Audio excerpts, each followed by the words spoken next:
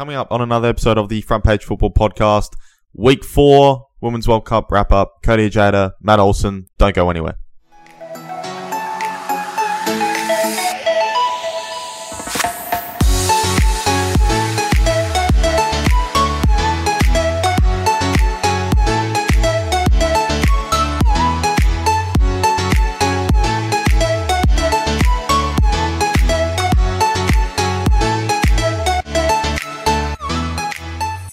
Hello everyone and welcome to another episode of the Front Page Football Podcast, the last World Cup episode that we do. I know, so sad it's coming to an end, not just because the greatest sporting event in Australia's history since the Olympics is over, but because this will be the last time you hear me and Matt's voices in terms of the World Cup.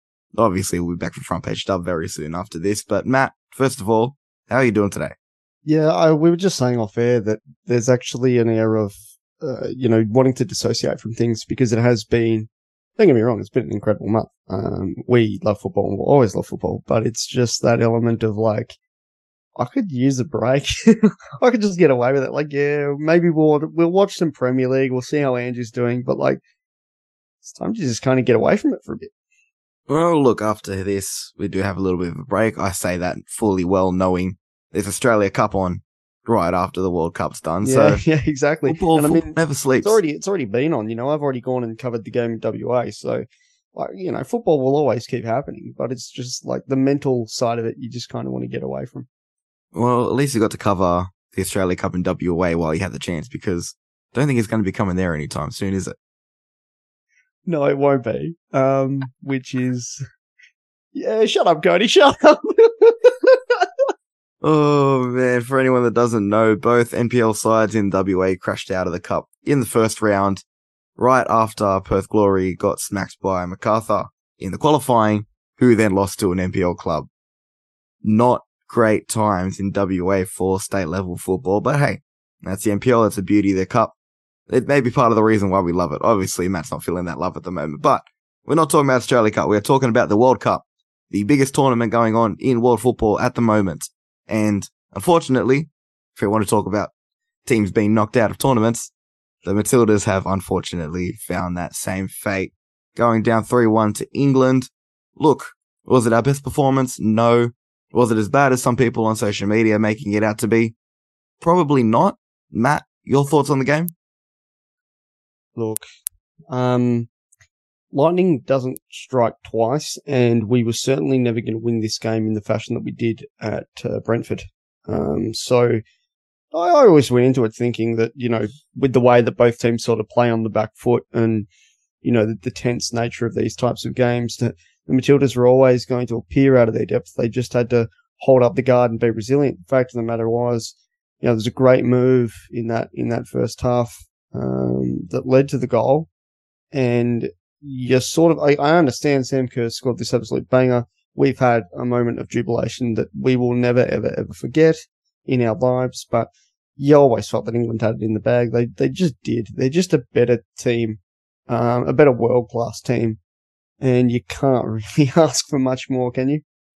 Well, look, one thing that I kind of was able to take solace in the fact after the game, as much as it would have been nice to see the Matildas progress and be in a World Cup final, on home soil, we're going to see probably the two best teams in world football play a World Cup final. It's a proper World Cup final, and look, it's going to be a spectacle.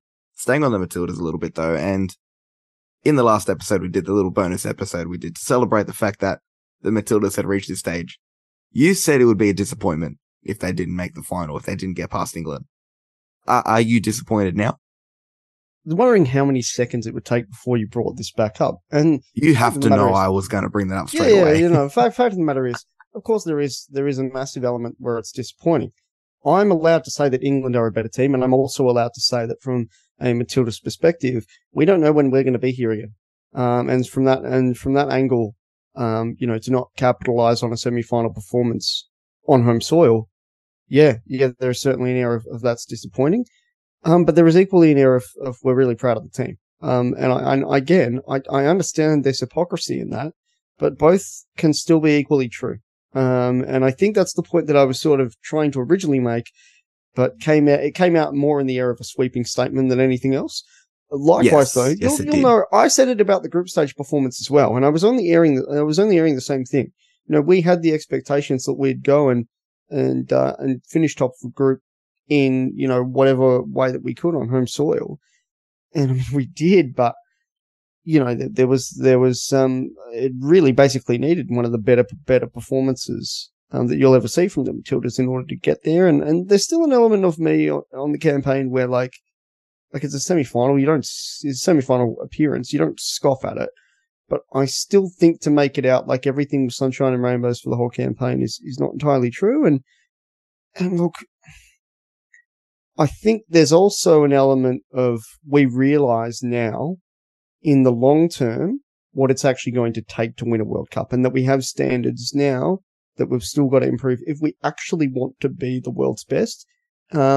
With a generation of players between now and 2027 that are going to leave, you dare have to say that things are going to become, quite eye-opening in that aspect. But not like it, Cody. Understand? I'm not ringing alarm bells and saying it's doomsday.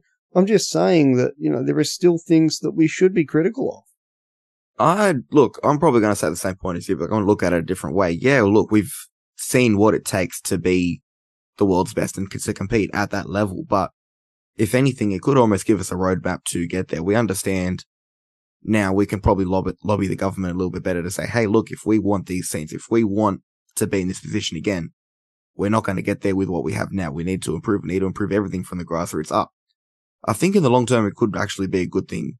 Obviously it hurts that we had a semi-final on home soil and we weren't able to progress after that. But in reality, at least personally, in my view, I wasn't almost expecting it. Like, I was happy to be in the semi-final, and yeah, look, I know to some people that might sound like, oh yeah, we're just happy to be here for the ride, but the Matildas have made history. It's no small feat to be the top 4 teams in the world. Like, there's still a lot that we can take from this, and I think there is still a lot to build on too. I understand we've got a generation of players leaving after this World Cup as well, whether it be straight away or a little bit further down the track, but there's still a lot of good young players coming through. We'll start seeing the likes of Mary Fowler, Cooney Cross, Courtney Nevin, Charlie Grant, even though Charlie Grant's the person ahead of her is pretty much the same age. But there's a lot of players that are going to turn into world-class footballers, if they aren't already, over the next 4 years. There is still a lot to kind of take in and actually go, okay, yeah, we can still look positive moving forward. Yeah, of course. And you mentioned the fact that sort of they've had this whole idea of the under-20s being strengthened through their World Cup performance and the funding that's brought as well. You mentioned the introduction of the 23s program, simply because we're that stacked for talent. We want to get a 23s team set up to just sort of go around and tour the world and play all these games. I mean, yeah, there's important things happening behind the scenes, but to say that the generation of 27 will shape up as good as what this golden generation has, I have some doubts about it. And I mean, it's too early to really bring the conversation up because we don't know the intricacies of the talents that'll be involved, and for the players that are younger, how good they'll actually become, right? So it is just something to bear in mind for now, and something that I can't help but think about at this moment. But it'll be interesting because, look, You say you don't know who's going to be the 2027. You don't know if there's a 13, 14, 15-year-old that in the next 4 years is just going to burst onto the scene and really take us forward, maybe in the same way Mary Fowler did not too long ago before the 2019 World Cup.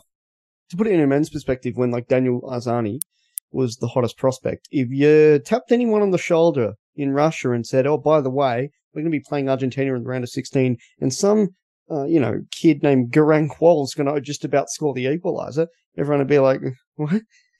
So you have a point. Yeah, of course. And Garang Kwol at that stage was 13 years old, and you look at it now. Indiana Dos Santos is someone who's 15 years old. Who knows where she's going to be in 4 years, and maybe in 4 years' time we have another Indiana Dos Santos come through. And I think the most special part about this, that person that could be that breakout star in 4 years could be inspired by Wednesday night to really progress their career. So, or that maybe that person will be waiting until, God, I don't know, 2031, 2035. I hope I've got the World Cup years right. But you don't know when that effect is going to come about. But I think the exciting thing is, it's going to happen. So whenever it happens, I think we've just got to be thankful for it, really. But look, we'll talk about the actual game itself because, the Matildas, they've done us proud this whole tournament, but that probably wasn't their best performance. I know you said it before. England's first goal, very, very nice move, very well taken. The second and third, probably a little bit lapses in judgment. Unfortunately, Ellie Carpenter made quite a hash of trying to clear the ball for the second goal. Then the third one, it does come down to how the Matildas play. We got caught out a little bit at the back. Midfield, a little bit slow in transition. Steph Catley not catching another runner. And unfortunately, Claire Hunt having to step out of the back line to try and cover the ball. But a question I want to pose to you, because I think it's a valid question considering how the tournament shaped up, especially in the second half. Is that purely just a thing of individual errors? And mind you, both options that I'm going to say are probably true here. Is this game just down to individual errors, or is there a sense that this side was burnt out? Yeah, well, Cody, it was what I was always going to mention in relation to what you're saying about the goals and the way that they were conceded. Look, I think when you factor in that never in a tournament scenario, never in, a monthly period, but they realistically have ever, especially in women's football, because it's been so undervalued and under-resourced for so long and the schedules just aren't anywhere near as intense, right? How many women in that team would have realistically played 5 or 6 games in that period? Considering because of the third place play, they're playing a 7th game anyway. It's nuts. They'd have never put that strain on their bodies before, and you can only be so ready for something that you've never experienced before physically, right? It's the kind of thing where you need to push yourself. It needs to take time. Granted, there are obviously anomalies of players who step up in World Cup campaigns, go the whole distance, win World Cups. I know it's happened before, both men and women, but yeah, to say that someone like an Ellie Carpenter, for example, and some of these more experienced campers, you Steph Catleys as well, to say that even though they've done some great things at domestic level, that they'd have ever experienced something like that before on them physically, it's probably a bit of a stretch. And I think that ultimately it's part of the reason why some of those goals were so sloppy in the way that they were conceded. And look, I don't know enough about the domestic infrastructure in terms of the overall schedule. Obviously, the Champions League is a thing in the women's football as well. But I dare say that England were just that bit better prepared because their domestic schedules are just that bit more intense, and they've been used to that for a higher, they're used to that higher level of football for a longer period of time because of how their schedule goes about it. So, yeah, I would be mindful of the fact that England are always going to be that little bit fitter for that occasion. Well, you look at it as well, a lot of the Matildas are playing in that English environment, but they're the ones that probably stood up to it better than anyone else. You mentioned Steph Catley. I don't know. Well, there was that one moment towards the end of the game, but you're talking 83rd, 84th minute in an intense semi-final by then, in a situation where we've started throwing numbers forward and we were naturally going to get caught out and outnumbered in a counter-attacking situation eventually. But the others that you mentioned, Katrina Gorry and Cooney Cross in the midfield, they're both playing in Sweden. Schedule isn't as intense. Ellie Carpenter, not even talking about the French schedule, the fact that she's only just returned to football some months ago, that's obviously going to play some part considering it was an ACL injury before that, but not playing in that English environment where they've got 2 cups of Champions League and a league to look after.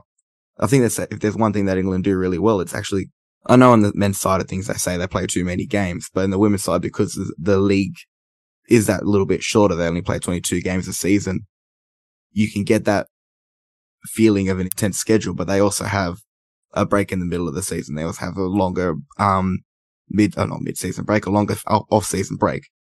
They managed to kind of incorporate both, where the players get adequate rest and also the chance to experience some intense schedules. So, yeah, of course, England were going to be well prepared for that. And then you combine that with the fact that every single player in that England side isn't just playing in the WSL, the top division, week in, week out regularly, but also playing for the top teams in those competitions. And if they're not playing the WSL, they're going to your Bayern Munichs, your Barcelonas. This is a world-class side. I think that's something that maybe has been lost. I won't say on football media, more mainstream media who, maybe jumped on the bandwagon a little bit as the Matildas started doing good and thought we were outright going to go and win it. The reality is, facing this England side was always going to be an uphill battle, both in terms of fitness, quality, even tactically. Sarina Wiegman, fantastic coach. We're going to get into her a little bit later. But this is always going to be an uphill battle for the Matildas, and the fact that we were able to stay in it for so long, that Sam Kerr was able to produce a moment of magic that we can take forever. There is still a lot that we can take from this tournament, and look, we'll move on. There is a couple other things that I do want to talk about. The first one, speaking of managers, thoughts on Tony, because, I know there are comparisons compared to other Matildas coaches in the past, but this is a man that now has taken us to an Olympic semi-final, a World Cup semi-final.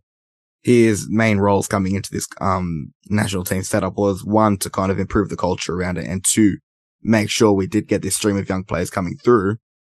The reality is, on paper, he's ticked just about every box he could, but there is still this sense that, can we really trust him long term? It was an extremely rocky road. And not everyone is going to acknowledge that and be aware of that. But the fact of the matter is, from people on the inside, people remember there were some really sketchy times ahead. Need I mention the 7-0 loss to Spain? Need I mention, Cody, that under Tony Gustafsson, if the World Cup wasn't in Australia and New Zealand, the Matildas would not have qualified for the World Cup? Well, we wouldn't have qualified automatically. We would have been through the Asian playoffs. There was still that option. Or they would have still got, like 5th in the playoff because they lost the quarterfinal 1-0 to South Korea. I mean, yeah, okay, fair play, you got me. But, let's not act like Tony. I'm not going to say that's good enough, of course. Like, we should be qualifying automatically. No, you're technically correct. So, it just for me, Cody, look, I will always respect and love him for his manner, for the personality that he has. And, you're right. He did achieve what he achieved at the World Cup and the Olympics, respectively. He is still, for that level, of course, a world-class football manager. And you have to thank him, and you have to tip your hat to him, and you have to, really love what he did in the meantime. But let's not act like it was all, one big happy run under Tony G and that he's like this legend or anything, because it's not the case. No, and I think that's the point I'm trying to make as well, because like I said, like, he ticked all the boxes on paper. You can't argue that at the end of the day. It's not like we're in a position where it's going to be like, oh, you haven't done this, or this. We're giving you the sack. There's been some incredibly poor times under him. Like, obviously, I'm not going to beat around the bush. The Asian Cup for one. The Spain 7-0. As much as it was an understrength squad, that's not something that's going to win you a lot of fans. And even in this World Cup, the games that the Matildas didn't perform well in, the games that we eventually lost, a lot of it does, even if it's not directly, indirectly does come back on him. You talk about the Nigeria game.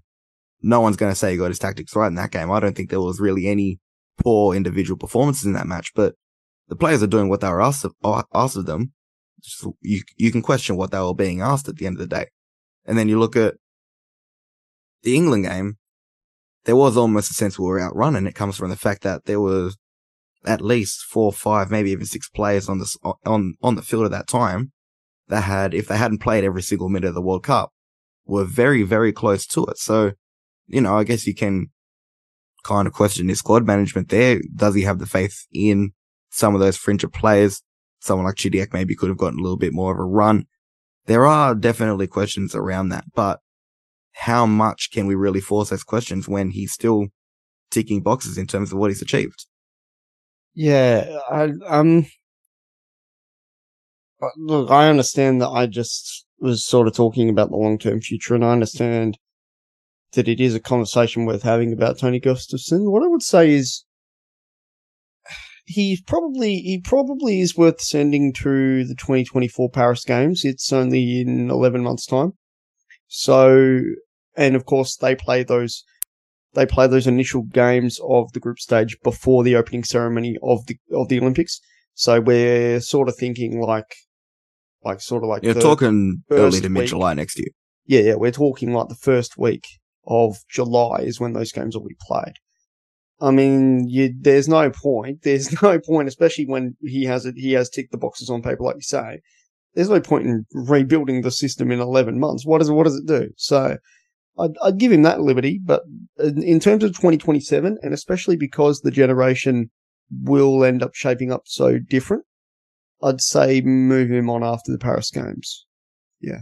Okay. Because I still think that there's time for sort of the Tony era to be completely surmised by the World Cup itself. It is what he was appointed for. And, you know, there is always the air of, you know, oh geez, I hate to bring it up, but like, I wouldn't mind questioning, like, what if it was Stadge still here? You know, what if Stadge had built this legacy for himself the whole time? And yeah, that's when I think if we brought an Australian back in after the 2024 Paris Games with a younger, newer Matildas for the 27 World Cup, I think that would be the best possible choice for the growth and development of women's football. I see what your point there is, and if I had to throw anyone in that kind of frame, someone I would like to see eventually take the Matilda's job would probably be Leah Blaney, under 20s, Matilda's coach. Fantastic style of play. Like that would be a great long-term successor. But if I had to throw a hypothetical to you, and look, this is a what if, you're probably not going to be happy with me throwing something like this again, but let's just say Tony goes to the 2024 Olympics. In our minds, it may be his last time as a Matilda's coach at a major tournament. What if he goes and gets on the podium? What if he goes and gets a silver medal? What if he goes and gets a gold medal? What do we do then? Do we keep him? Is that justified to keep him on, even if maybe things tactically still don't look so great? Yeah. I would say I had a side comment about Leah Blaney, but I'll wrap the point back around. The question then doesn't necessarily become about, you know, what they do at a boardroom level. I think it actually becomes, well, Tony, what do you want? Do you want to build this whole thing from top to bottom, or are you happy to call it a day? And we don't know the answer to that question. It's a hypothetical scenario in 12 months' time. He wouldn't even know the answer to that question. But it's interesting, actually, because I actually really like the shout for someone like a Leah Blaney after Paris, because think about the stars of that under-20 team in Costa Rica. You know, they were under her already, and I actually think what's really nice about it is she's female. Like, simply put, she's female, and that would be a really nice thing to see. Would be an Aussie female entrusted with the Matilda's job at that level, and speak to the fact that you know, not only can Australian managers crack it anywhere in the world now, as we're seeing with, you know, a name like Ange Postecoglou, but to say that actually now there's a time for Australian female football managers to become you know, stalwarts at that level, and Leah Blaney would be a very, very good place to start. Yeah, I wouldn't even look at it from a gender perspective. I just think if I had to look at Australian managers that are available now that can implement a positive style of play and work with bringing young players into the side, you know, she ticks those boxes, whether she's male or female, whatever. You know, I think no matter which way you look at it, she's probably the best option for it. But look, that's probably the last we'll talk about the coaching situation. Sweden. We do have the third place playoff to play. There is still one more game. You know, we've spoken about the fact that there probably hasn't been enough rotation in this tournament. We have questioned a little bit about the tactics. Is there anything you want to see out of this Sweden game in terms of who you want to see play, what you want to see from the team? What should we be seeing in this game? It cast my mind back to that day in Wellington that Sweden put 5 past an Italy side that by all reports were growing a lot and had actually looked kind of good. And the reason that happened was they were an absolute weapon from dead ball situations. So the one thing I would say is if we're gonna sit back, be very careful about how they advance their players, and don't go into the game as physically minded. I know that playing physical is part of the Aussie DNA, but you give Sweden a dead ball, Amanda Ilestedt is going to win the Golden Boot, or should we call it the Golden Head, as a freaking centre-back in this tournament. And that's still very much on the cards with this third place playoff. So, Cody, is it wrong of me to say, look, I don't really care because to me, like the legacy of the tournament and that sort of element of how the Matildas have performed, like I feel like that conversation is sort of already being had. If they take home the third place playoff, will it actually be like? Let me ask you, will it be impactful? I think in a way, I think it's more from a sense of, and like we have an opportunity to finish our World Cup campaign on a winning note, and that's very rare for someone that doesn't actually go and win it. It's the only way that can possibly happen. I think if we go out of this tournament off the back of 2 losses, I don't know what that does for the legacy of the tournament. What's done is done already. People are inspired. It's fantastic. It's great. But I think it'd make it that little bit better if we can end the tournament on a winning note. And for that reason, I actually wouldn't mind seeing, at the very least, a near full strength squad.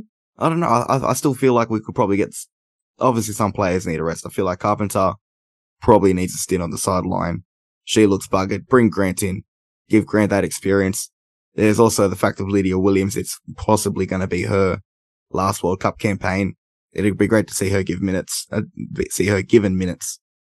at her last tournament. And in reality, having her in for Mackenzie Arnold, you're getting a top class keeper replacing a top class keeper. There's not really much difference there. But after that, I'm not sure if I'd want too many changes. Maybe either Gorry or KCC gets rested for Wheeler. But other than that, I'd want to see a full strength squad.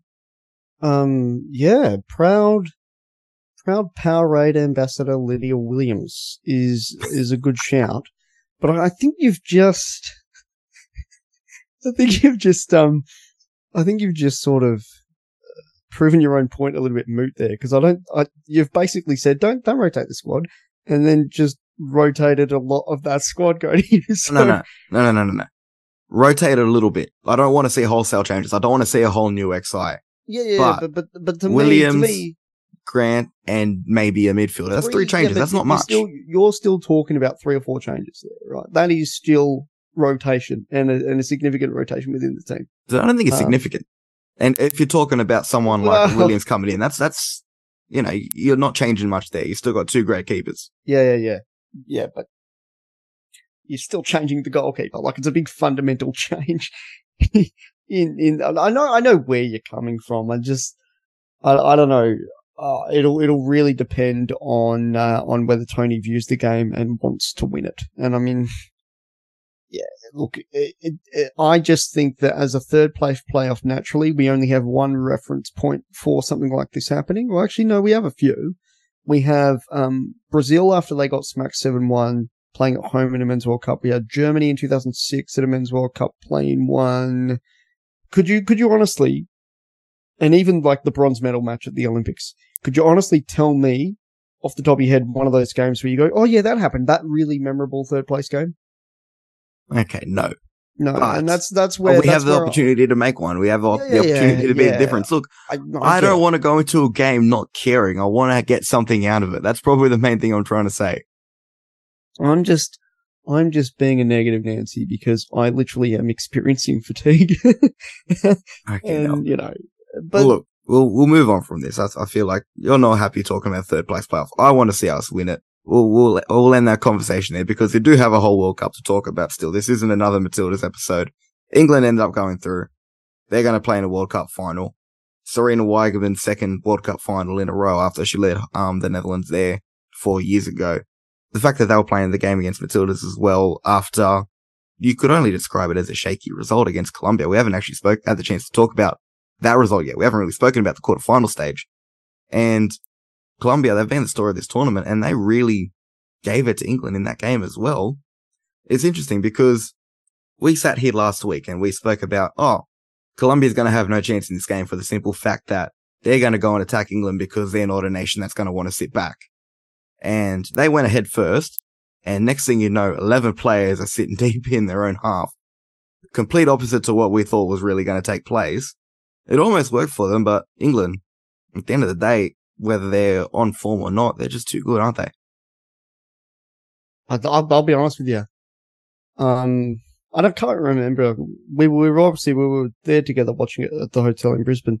I don't remember if I said this to you at the time, and I apologise if I didn't. We were both busy celebrating and a bit intoxicated anyway, but I remember sort of instinctively thinking when Colombia had the lead, this doesn't really matter. England are world class. They'll find a way to win, and they did.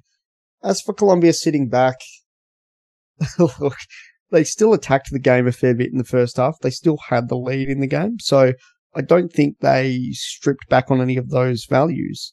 They actually, almost in how the never say die, do anything in your means to win kind of South American mentality. I think that's where the sitting back factored in.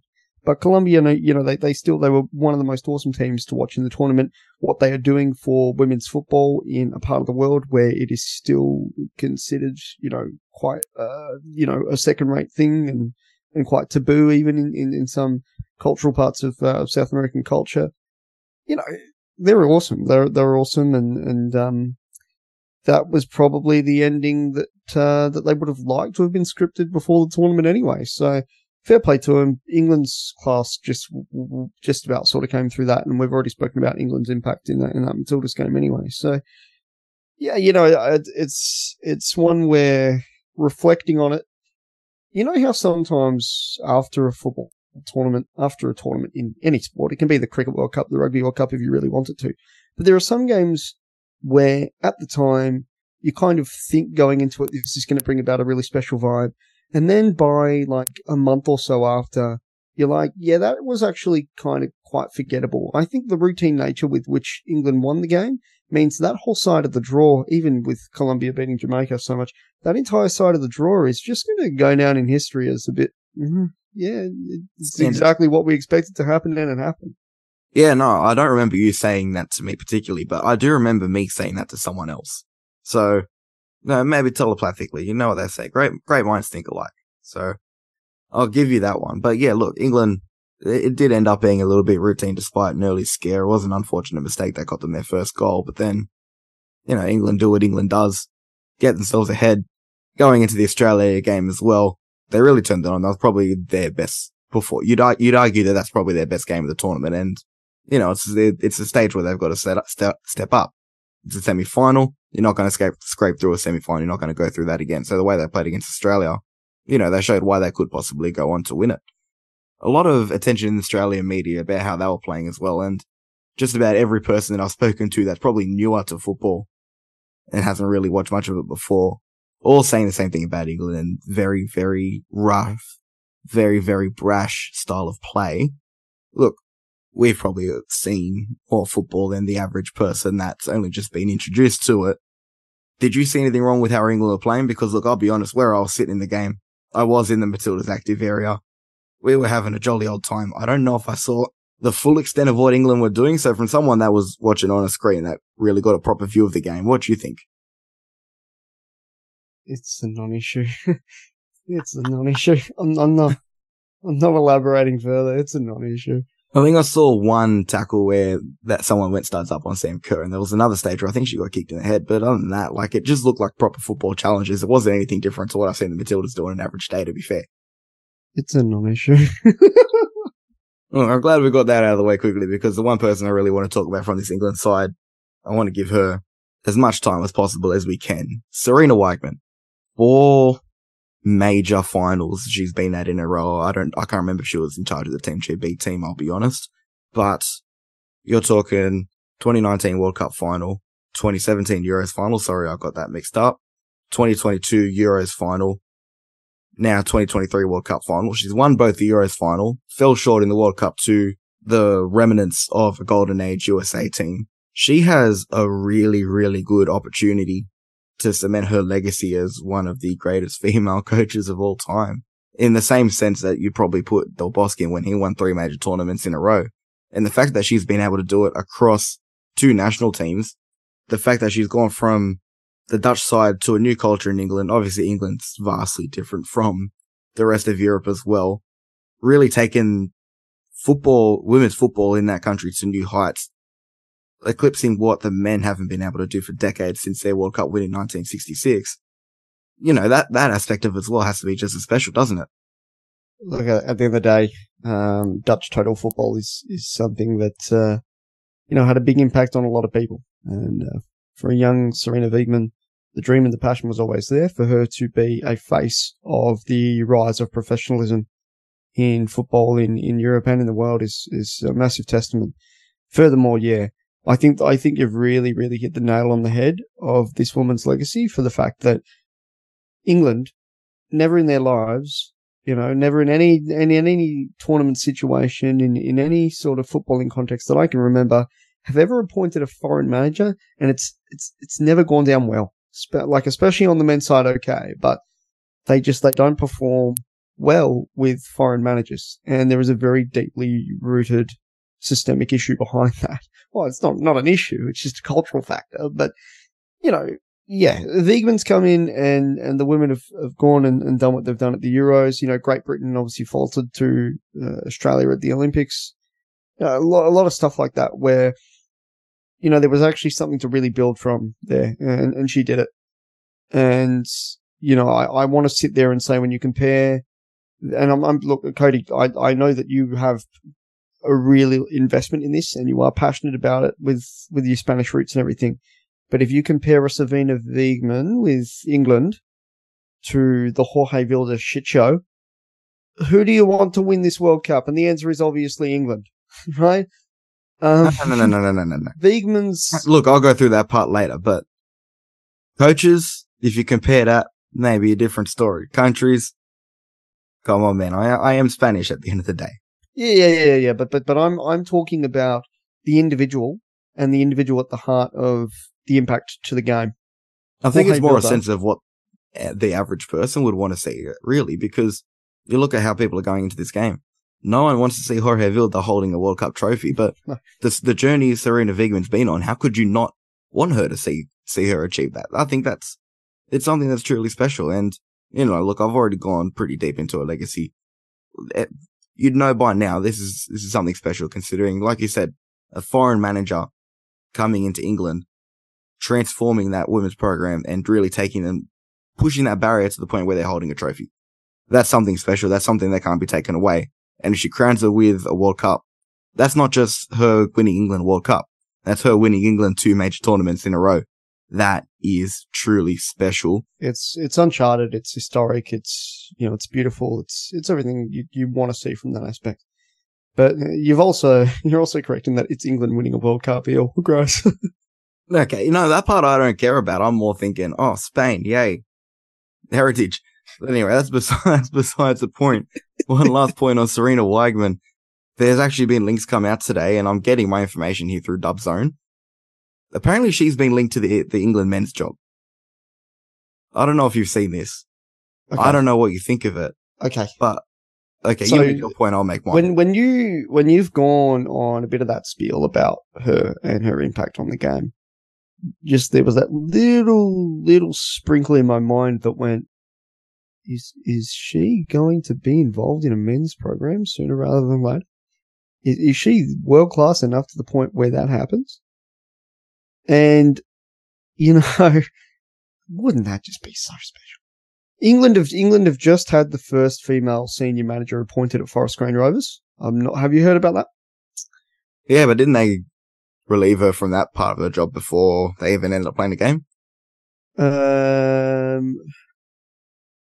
I feel like my point there was that a club appointed a female senior manager. We didn't need to necessarily get into the weeds of what happened. But I don't know. I'm just saying, they appointed her, but it didn't really end up coming for much. Look, it's not the same as actually seeing them on the sideline. I didn't know when I said that. I don't know, man. I don't know where. I can see what point you were trying to make out of that. Like the England's, a club in England's taking that step to put a female manager in the hot seat, and however short it was. Happening from the perspective of female managers getting their foot in the door, being respected. Yeah. And look, even if it's a case of Sarina Wiegman sort of being more involved at the English FA, where she's not the senior boss straight away, but is obviously still being involved in both programs initially, and then works her way through the point where, there's photos of her fist bumping Marcus Rashford or something like that. Yeah, let's see it. Let's go for it. Because I feel like that is the sort of thing where, we're already just talking about that groundbreaking effect of the rise of professionalism in women's football, and it would be a really wonderful thing to see. I've got a question I want to pose to you, and look, take reputation, take finances, take all that aspect, take the gender aspect out of it, even though it's going to be central to what I say. If I had to ask you what job looks more attractive between the Lionesses and the Three Lions, what job would you be picking? If you had to take out the fact that obviously taking the England men's job would probably pay significantly a lot more. No, it's not even that. It's not even that. It's you know that the Three Lions are a bigger team. You just objectively, like, it is, I'd go as far as to say, male or female, the English Lions are like one of the three biggest brands in all of the history of the sport, and in fact sport in general, as an extension of football being the world's most popular sport. It has got to be, and you're right, gender doesn't matter, but for that exact reason, it has to be one of the most desired jobs in all of it. You don't say no. You don't say no and say, I've just won England a World Cup. The fact that you've just won England a World Cup in a hypothetical scenario in 3 days' time, that's exactly why, if you're appointed to be a part of that men's program, you take that. Because holy shit, if a female manager starts doing things that someone like a Gareth Southgate has failed to do, we've completed. Not just that, but a female foreign manager. No, exactly. We have achieved something that in our wildest dreams could not have been possible. And that's something where, I mean, the prospect of that is just a very exciting thing to ponder on. It's a big question, but I don't think there's a comparison between a very successful and a growing strength in the Lionesses to be compared with the Three Lions. It's always going to be the more desirable job. I see what you mean there. Look, personally, I just thought she's got something good going on with the Three Lions, with the Lionesses. If she wins the World Cup, maybe there is a sense of she's achieved everything she could have there. Maybe she does want a new challenge. And what bigger challenge could you ask for than the England men's job? Because that would be a mammoth task. But you've also got, I don't know, I like the culture around the Lionesses a lot more. They seem, I have said the Three Lions are a little bit more of a likable team than what England are in the past, but this England women's side, we always joke about, oh, well, we want to see England win a World Cup, yada, yada, yada. I wouldn't mind seeing this England side win a World Cup. I think they're more than deserving of it. And look, maybe Sarina Wiegman. With regards to the jokes and the banter, I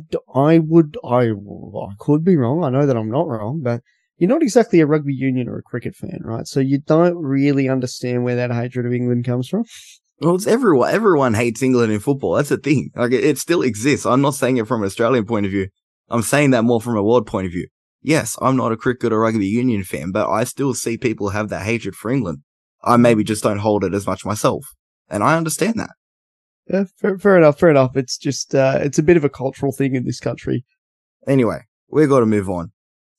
Sweden and Japan. We're going to start there for Sweden to kind of run into where their World Cup runs ended. They had a good game against Japan. You mentioned her before, Ilstad. Between her, Musovic, and that whole Swedish defensive unit, they've been pretty bloody fantastic this tournament to hold out a side like Japan, who are this kind of free-flowing attacking machine. So good tactically as well. For them to really stifle them and push them to a point where, Japan actually did kind of struggle to create a lot of clear-cut chances in that game. Not England. We're done talking about England. Sweden's defensive solidarity, as much as maybe it didn't come through as well as what it could have in the Spain game, it's something that really needs to be commended, especially on that quarterfinal performance. You know what I find really interesting, in retrospect, talking about Sweden's campaign? In the same way that Japan sort of struck Spain aside with 23% of the ball, that 5-0 thrashing of Italy came about through some very, very strategic play from a very, very important set scenario where, to go back on what I was talking about before, they were very good from the dead ball. So they forced that dead ball situation, and they got 5 goals out of it. When Sweden played Japan, it was very interesting in that both sides wanted to sort of find a bit of a cheap way around it in the way that they'd both successfully done previously. But the game sort of petered out, and I expected it to. I think you'll recall that I said that Sweden would win it fairly, not routinely, but, that Sweden wouldn't have a problem with it because they knew to counteract that sort of technical play that Japan do without much of the ball. And they did. So the game was a bit of a non-event, but I just found that very interesting going into that game. And it was something that when we did our sort of round of 16 / quarterfinals show, I kind of wish I'd mentioned that. But again, it's just one of those things where you've got to give these things time. You've got to actually give it time and reflect and respond to a lot of these things. And that's where Sweden's campaign has been such an interesting one. Let's not forget, Cody, they started the campaign losing to South Africa at the Cake Tip. They were losing. I thought you meant they lost for a sec. I was like, do you not remember them coming back? No.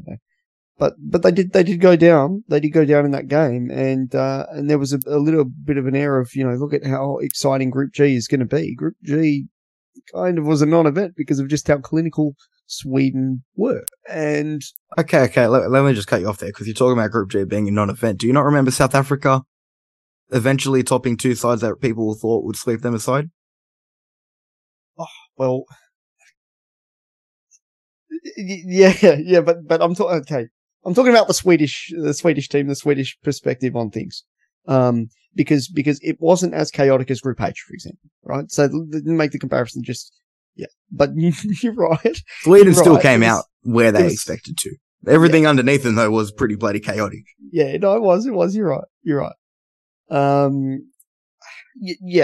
mean, they are a side that actually would they have been in the final, and even considering the crazy scenes that went on against Spain, I mean, they could have very well sent that game to extra time. Who knows what realistically would have happened, right? Until their dying moment, at the end of that semi-final, they fought hard, and they were a very good side, very clinical side, very exciting side. So they're actually, going into a third place playoff. They're a pretty tough prospect. But again, it's just one of those things where I think they've because of the nature of how they have been clinical, they're definitely quite underrated as well. And they've been a very sort of good team to keep an eye on throughout the tournament, and one that you've got to have a lot of admiration, a lot of respect for the way that they've found themselves, to be able to get through playing that style of game. Well, look, you compare that game they're going to play against Australia, where it is going to be kind of two physical sides, two sides that do like their chances in set piece situations.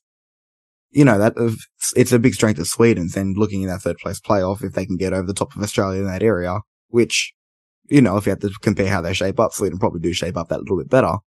Yeah, they would probably be the favourite in that third place playoff. You look at how that compared to Spain though, where Spain are this really technically refined and technically brilliant team, so fluid and so able to counteract a physical game. You can see why Sweden that's where their run kind of ended. I think a lot of people would have been surprised if they were the team in the final, considering how good Spain are. And we'll get to them in a minute, because I think if there's one thing that kept Sweden in that game, it wasn't more, they have been a very solid side defensively this tournament. They gave Spain a lot of chances and a lot more than what they've probably been used to this tournament. And they've gotten a bit lucky in the sense that Spain, in a lot of games this tournament, Spain haven't really been that clinical this tournament. I feel like they probably should have won games by a lot more than what they have. And I cast my mind back to the quarterfinal against the Netherlands. Spain realistically probably should have been up by 2 or 3 in the first half. Yeah.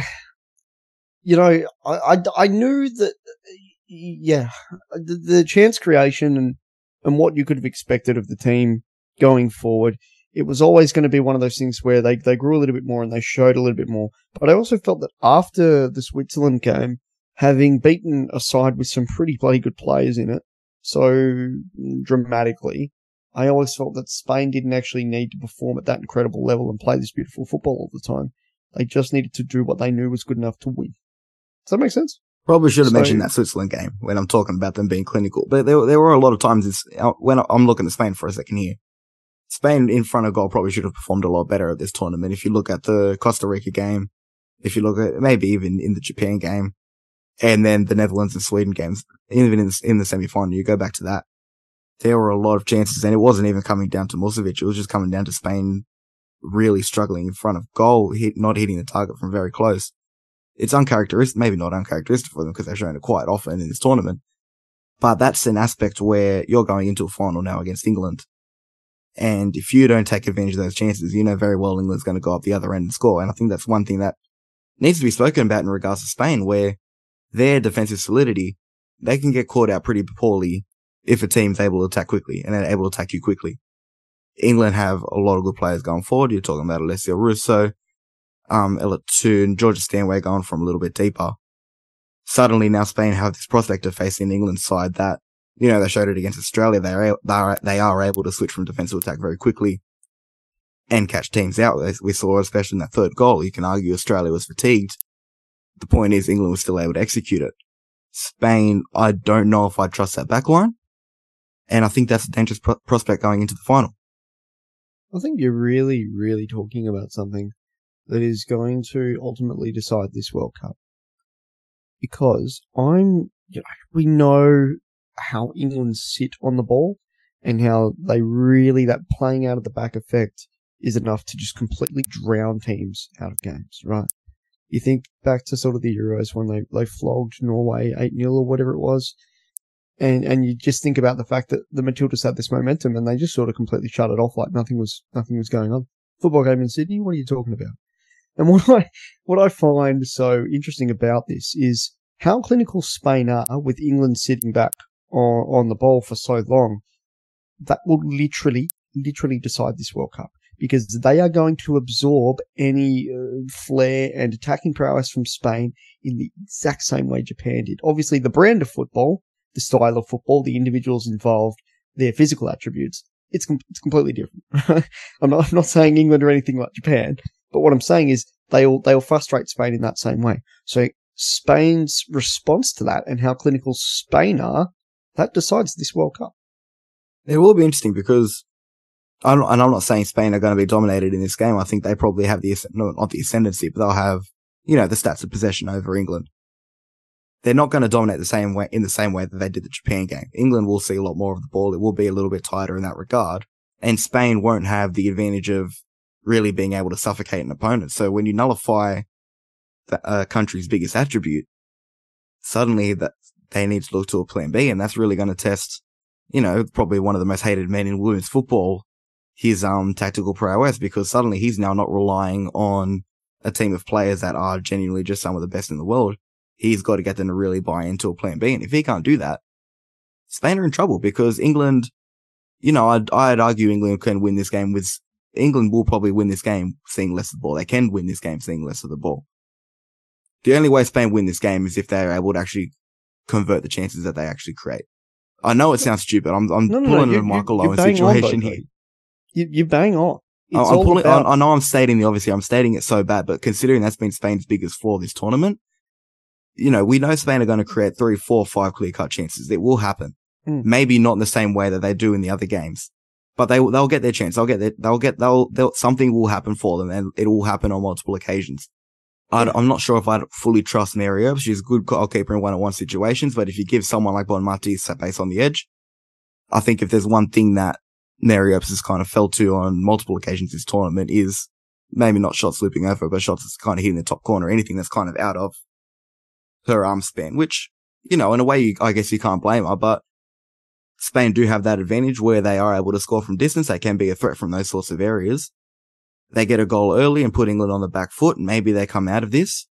But if England's able to stifle them, and if England's able to handle them in those situations and force Spain into, or even force Spain going closer to goal where, surprisingly, they've struggled more, England probably win this game. Yeah. Spain's final third and their ability in attack and their flair, it is definitely something that Jorge Vilda as an individual is going to have to say, these are the moments we attack. This is the plan B to put in place when England have things going their way. And this is the key areas where we'll have to proceed and do it in such a way where we can be clinical in those areas. And I think the individuals, if you're a Hermoso, if you're a Bonmati, if you're a Putellas, your individual view and belief in Vilda's understanding of those clinical moments. It's what wins the World Cup for Spain. England's ability to bring out those demons in Spain win the World Cup for England. I think it's actually very obvious, the game we're about to see. And I mean, it's a delicious prospect. Of course it is. It's a World Cup final. But, you know, it's actually very obvious for me where that sort of game starts and ends in that way. And I think what is really exciting as well is, especially from the Spain attacking front, this tournament ends exactly where it started. New Zealand came out against Norway with that fire in the belly. They were able to create the chances. They were able to be clinical through Hannah Wilkinson. And Spain are going to have to come out with that tempo and exhibit exactly the same thing. I love how you compared the World Cup final to a game where Hannah Wilkinson was able to be the winner. I think it's just a nice full circle moment seeing it in Australia. You know, we're comparing this to an A-League star shining on the world stage. It's quite sentimental. I think I'll use that word. And I think this is going to be an obvious answer. Who comes out on top? Because honestly, as much as I'd love to see Spain win this World Cup, I think it's going to be England. Yeah. No arguments? I'm trying to do the sentimental, poetic, you know, big narrative thing, but we sort of already covered it when we were talking about Sarina Wiegman, right? So, yeah, you know, Spain will be able to take their chances and they will be able to win the game, but are England just that bit better? Are England going to be able to dictate things on their own terms just that bit better? Are they going to be Euro and World Cup double champions? You know, I can see the narrative a lot more than I can Spain winning. And I think what's funny is you go into the realms of the internet and people are going, well, we don't want England to win anything. And they're going, oh, well, we don't want Jorge Vilda to be rewarded.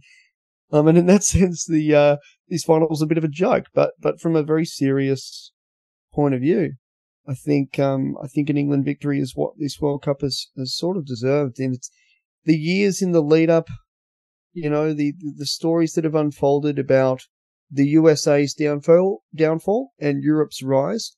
The one team that was always at the heart of that with the rise of Europe was obviously England through the NWSL. And it was also Australia through Sam Kerr and being the host nation, yes. But a lot of people said to me at the time, when we knew it was going to be an England-Australia semi-final, everyone's gone to me and said, not only are the narratives on their side, but the winner from that semi-final is probably going to go into the World Cup final as the favourite and probably going to be the World Cup winner.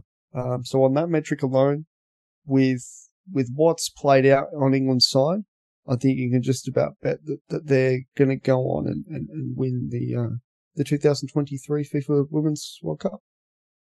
You found your narrative in the end, didn't you? Yeah. My brain is like that sometimes. You're very poetic with your words, Matt. Look, just to kind of wrap up this podcast, obviously this is going to be the last Women's World Cup edition we do with Front Page Football. Hopefully you've all enjoyed it. I want to get a little bit sentimental for a sec. Kind of reflect on the tournament for what it was. Just two aspects of it. First of all, some of the players that have stood out for you, whether it be someone kind of breaking through, a world-class player, you know, really reaching their heights and taking their nation forward. What individual performances have stood out for you?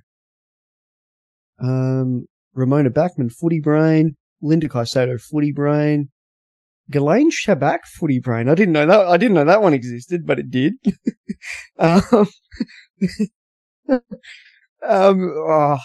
You're getting me on my feet. Probably some of the South African players. I mean, you've probably got to say Steph Catley for her leadership with Sam Kerr not around.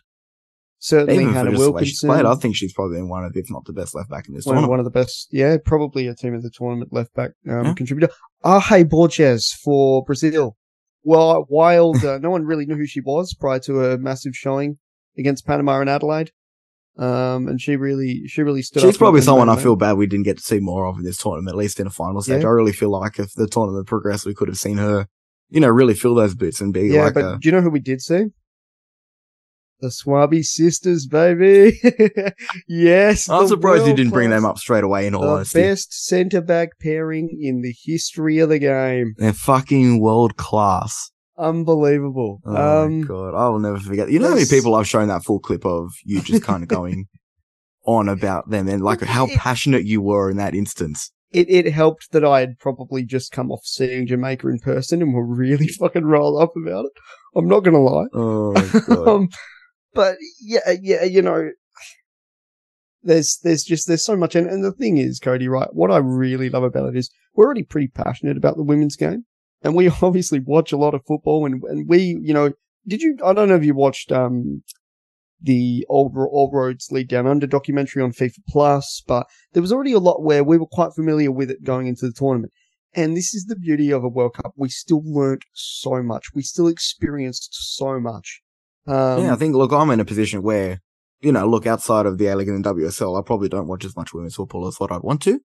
I think after this World Cup, I'm, especially in, La Liga Feminine, the Frauen Bundesliga, there's definitely leagues that I definitely want to see more of at the very least. Obviously, the hard part is, you know, access to it. It's very hard to watch women's football in Australia, as I learned last year, trying to watch the Frauen Bundesliga every now and then because there was an Aussie playing in it in Anna Margraf. But there's even the Ligue 1, I'd love to see more of that. Actually get to see Ellie Carpenter at club level. I'd love to see someone like Opta Sport or Paramount actually try and make a play for some of these leagues, even if they show 1 or 2 games a week. Just, you know, something to kind of tickle the fancy of people that, at the very least, want to see Australians, you know? Paramount Plus have invested in the bloody Saudi Pro League. Why would I want to watch, you know, Ronaldo or Mane when I can watch Ellie Carpenter? It's a weird comparison. I know that some football normies are going to sit there and go, what the fuck are you on about? I want to watch I want to watch Aussies play. Yeah, but so if they're willing to invest in those leagues, bring some... Normies aren't getting up at fucking 3:45 to watch Al Nassr anyway. Let's just be honest about it. 10 Play have got nothing from that deal. They've just wasted their money. And I think, you know, something, if you go way back when, I'm getting way too into the niche and I'll try and make this a very swift point because it's a weird one. But I remember back in the day when One Sport existed in Australia. Do you remember One Sport? Not a clue. Okay, One Sport was basically Channel 10 tried to make a 24/7 sports channel for about 2 or 3 years. And they paid to show every single Milwaukee Bucks NBA game for the season because they had an Australian playing for them. So why would a similar deal now on 10 Play not work for Lyon's games in the women's football? You'd get a lot of people that would get up to watch Ellie Carpenter. Yeah, Ellie Carpenter is a very, very, very, very, very, very, very, very popular sportswoman. Of course, people within the niche, people who've just really taken a liking to it, I reckon they would be waking up for those games for sure. One thing I've noticed with this tournament, and it comes from just seeing the reaction on social media, you know, leading into it, there's an argument on how you grow the fan base of women's sport. And, you know, some people say you got to tap into, you know, football fans already and try and get them to, you know, follow the women's side of it. I know a lot of people have said no, instead you should probably look down the route of, getting women's sports fans and going, hey, here's football, here's another chance to really support women in sport. That second one's probably the one that should be leaned to a little bit more, and I'm surprised the APL or other football heads haven't actually tried that. Looking at, and this is purely off social media interactions that I've had recently, looking at who's the target market now for women's football, and in particular, the Matildas, I'd argue it's anyone with a pulse in a way. So many people have kind of jumped on the bandwagon for the Matildas. And, you know, we talk about, there's 11 million people watching them. There's a study that came out with Hunter Fuyak that said it actually was closer to 17 million when you include the live sites, the pubs and all that sort of stuff. I've had a look at the demographic of people that have, you know, interacted with content in regards to the Matildas on different, social media apps. There's no clear cut demographic. There's no characteristic that combines them. There's so many different people that have just been tied together by this Matilda story. And if you can market to them and make sure that they just understand where the Matildas are playing and how to get behind them, even between World Cup years, that side's only going to grow. The hype won't end. Yeah, sure, it won't be 17 million people watching them all the time. But if you get a fraction of that, if you get 17 million, you get 10% of that. Correct me if I'm wrong here. Math isn't my strong suit nowadays. That's still 1.7 million, isn't it? Yeah. Yes. Got my math right? Yeah, look, Cody, I think all of this rhetoric is a little bit overstated. We have just seen. Well, firstly, when the Socceroos won the Asian Cup, Ange Postecoglou famously went on to say that didn't have the impact that he wanted, and it was one of his sort of big regrets. What more could he have done to sort of grow the game during that Asian Cup period? You look at the fact that the Socceroos did what they did in Qatar, and we were all up at 3-4 in the morning for those games. Did the game? We know what happened with Danny Townsend in the APL, and that's a whole nother conversation about how the APL actually take this momentum and push the game up. But I just get the feeling that a bandwagon is exactly that.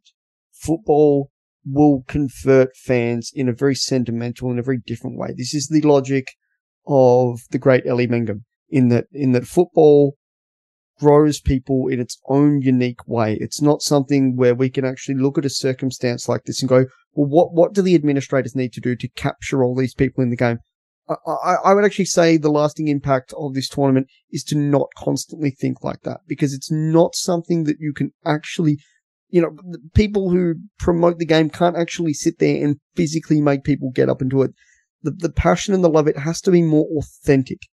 It has to be sort of matured from something where you were bored once upon a time. And just like young kids in the 90s who didn't have football as an influence, they turned on SBS, they saw footage of the World Cup, and they were like, oh my God, this is the coolest thing ever. And really, but that's what people are doing now. Yeah, but this is what I'm saying. Let them be the converts. That's what I think. I don't think this is a thing where we need administrators to go, hey, this is what we're going to do, this, and this to really build on the World Cup. I think there's people that have genuinely had their minds changed. And it may not be to football. It may just purely be to Matildas. There's going to be a lot of people that follow the Matildas that, maybe don't have the slightest clue of how football works. But the longer they go on to watch, the more likely they're going to actually understand the game a little bit. But there's so many people that I've seen that don't even look like they have an interest in sport. Like, these are the people that I'm talking about that have interacted with the Matildas or interacted with Matilda's content on social media. These people are sitting there going, we want more. We don't want to wait another 4 years to watch this team. We want to watch them now. And it doesn't matter if the administrators do something to keep them reeled in. There's going to be other people that try and keep them reeled in to make sure those people know what's going on. And as long as there's good people working within the game, this game will continue to build, and these people won't jump off the bandwagon anytime soon. You've got to think about it as well. Yeah, and you know this very well. It's happening in your backyard. Their next games are in 2 months. It's not that long until we get to see these girls play again. You're talking about those Olympic qualifiers? Yeah, and look, it may not be the most high-profile games, but I think there's still people that are like, this is our chance to watch the Matildas. Those games are already selling out at record levels for that sort of game. I don't even know what else to tell you as someone that's in WA and as someone that's going to experience the whole thing. There are people who just see that it's the Matildas and they've bought all these incredible tickets, and they're literally, there's been, obviously it's the biggest piss take of all time, but there's already sort of articles and talk of, well, maybe we should move these games to Optus Stadium. We're playing Iran, Chinese Taipei, and the freaking Philippines. We are not moving them to an oval stadium, for goodness sake. But what it does speak about is demand. People just want to see the Matildas, and we are literally going to be getting, 10, 15, dare I even say 20,000 people at these freaking games. And you'll sell that. I think that's understated. You'll sell that stadium out 3 times over. For Iran, for the Matildas against Iran. I'm telling you now, Matt, we will sell that stadium 3 times over. Be cold. But again, I think we can differentiate the substantial, authentic sort of brand of growing a love for football that I'm talking about with people who just freaking love our national teams and who just really freaking love seeing the Socceroos and Matildas all the time. I think that still is a very different growth. It's a different growth, and it may not be what our intention was, but I think that's still something that we're going to see come out of this World Cup. Yeah, and I'm on board. I'm on board with what you're saying. I still think that a big part of the conversation from specifically an independent media and a football media perspective can be really overstated sometimes. And I think in Australian football, that's our favourite thing. We love to overstate the impact of everything. Oh, look at how bad these attendance figures are. We're overstating things. Oh, well, look how incredible, the certain impact of certain things that are going on at boardroom level in the AFC and the impact of Asia. And Asia's this really growth corridor. Unfortunately, it's overstated. things like this where we just hold such a weird view of the world that doesn't actually really exist because we're just so encapsulated by ourselves and our own product. No, but look, before this tournament, did you expect that in a World Cup semi-final we were going to have 17 people watching the Matildas? No, of course. No, of course not. And you can't overstate this impact. Like that's impact right there. That's something that's already transcended beyond our wildest dreams. So how is it a wild claim to say that the Matildas are going to sell out HBF Park for 3 different games, no matter who the opponent is? Because they're not very high-profile games, Cody. And think about it, these fans that are coming in, they don't care. They just want to watch the Matildas. No. I know. But just like my other, hypocritical argument that I've made previously, right? I still think there is an air of I'm someone that constantly identifies with the Matildas and the Socceroos and I love them. But there's still going to be this element of like, this is just some random game in the middle of September, even if it is to technically qualify for the Olympics. I don't know. It's a conversation that I think we should be having maybe a bit closer to the date. I don't know. But look, on the actual impact of it, okay? Because I'm too overwhelmed with emotion to the point where I want to get away from it. When I talk about this fatigue that I'm feeling, a big part of it is me just actually needing to sit back and reflect. And for that, I want to do what I did for our Men's World Cup show and sit here and give you this like years long speech and dedication to the game. But the fact of the matter is, and I even said this prior to the tournament, it's actually too big. It's too big and I'm too tired and there has been too much of this culminating all at once to the point where I cannot bring myself emotionally to the point where I can summarize all of what we're feeling. And that's just the reality of the situation. Yeah, look, I think looking back on this in a month, maybe even 2, it will be really interesting to see where our kind of mindsets are at that point. But right now, I don't get to say this very often with football in Australia because it does have a knack for shooting itself in the foot. But I am really hopeful for the future. And maybe not necessarily for the future of Australian football. I don't know how much this is going to translate into, a successful A-League women's. For all we know, look, at the end of the day, if we get average crowds of 3,000 this season, that's already a massive bonus. I'm not sure if we'll actually get there. I reckon maybe that interest will kind of peter out. But if there's something that is going to be long lasting, it's our nation's love for the Matildas. I think that part's going to stick. Yeah, exactly. And I think the growth of women's sport and women's football and the rise of Europe really finally seeing the value in women's football is the outstanding legacy of the tournament. So, from a host nation perspective, look, let's not forget that New Zealand hosted games and had their own legacy. Jitka Klimkova's gave a very, very, very, very, very emotional speech. And I gotta be honest with you, it went completely under the radar, and I feel really bad for everyone in New Zealand, especially the friends that I have, very dear friends that I have in the New Zealand football community, because they kind of got shat on by the Matildas, after they won that Canada game. And, I was in Melbourne the night before, and I just remember sitting around thinking like, why doesn't it feel like something really significant happened? Like I remember sitting there watching the footage of Jitka Klimkova, and just thinking, like what just happened is absolutely huge for football in New Zealand. Why does it not feel significant? And it's because the very next night the Matildas went and beat Canada 4-0, and it was just drowned upon. But that is also something that I'd like to speak to as well. And look, let's not forget something else. Football as the world game is always going to be so empowered by its ability to bring people together no matter what.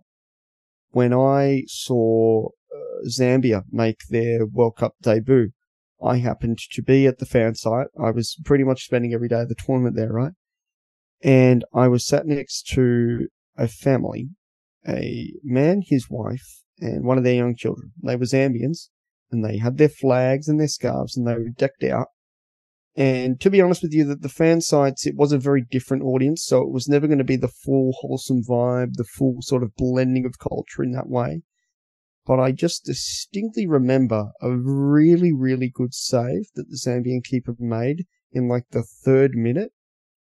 And this kid and his dad, their instinctive response was to look at me, give me the brightest smile ever, and they both reached over and gave me a high five. And that moment will stick with me forever because it was the one moment where the fan zone, the FIFA made fan zone, actually gave that wholesome vibe to me that only football can bring. And that's ultimately, I'm going to do it again. You know what was coming. The theme of the bowl is where I finished with the Men's World Cup, and it's what I feel like doing here. For Australian football, as I've said, the story and the narrative is it's just a bit too big. I cannot surmise those feelings, but what I can tell you is that football, unlike any game in the world, we've come all across the oceans, as the ball was so rightfully named. We went on our own journey, from women's football in Africa being grown through the growth of someone like Ashley Plumpter in Nigeria, being a white minority Nigerian from Leicester. We had Morocco. I mean, where do you even begin with that? The first player to wear the hijab, a player from the Arab world to, step up and be absolute trailblazers for an entire region of the planet.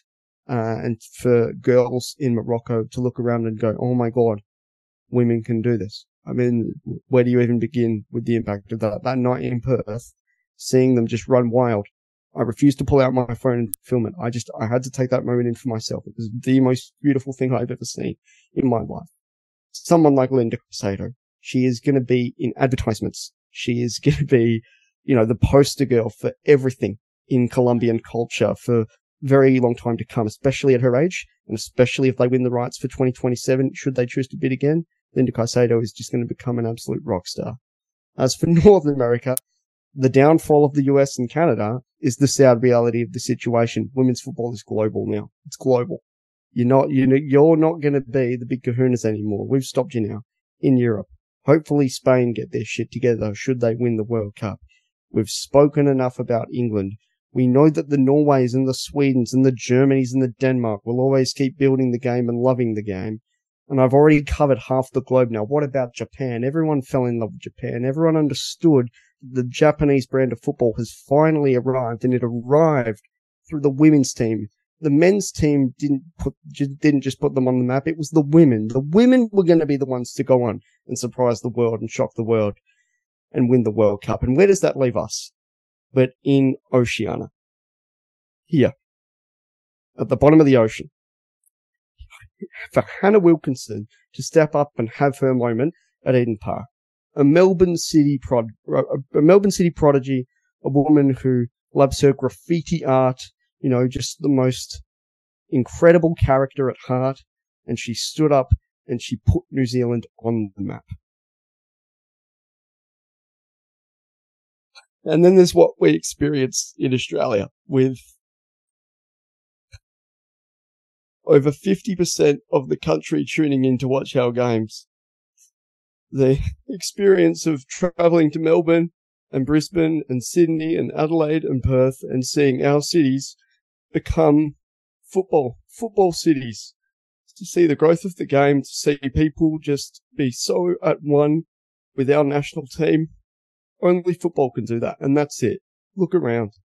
No other sport, no other cultural movement, nothing will bring these countries and these people what we've just done in the last month.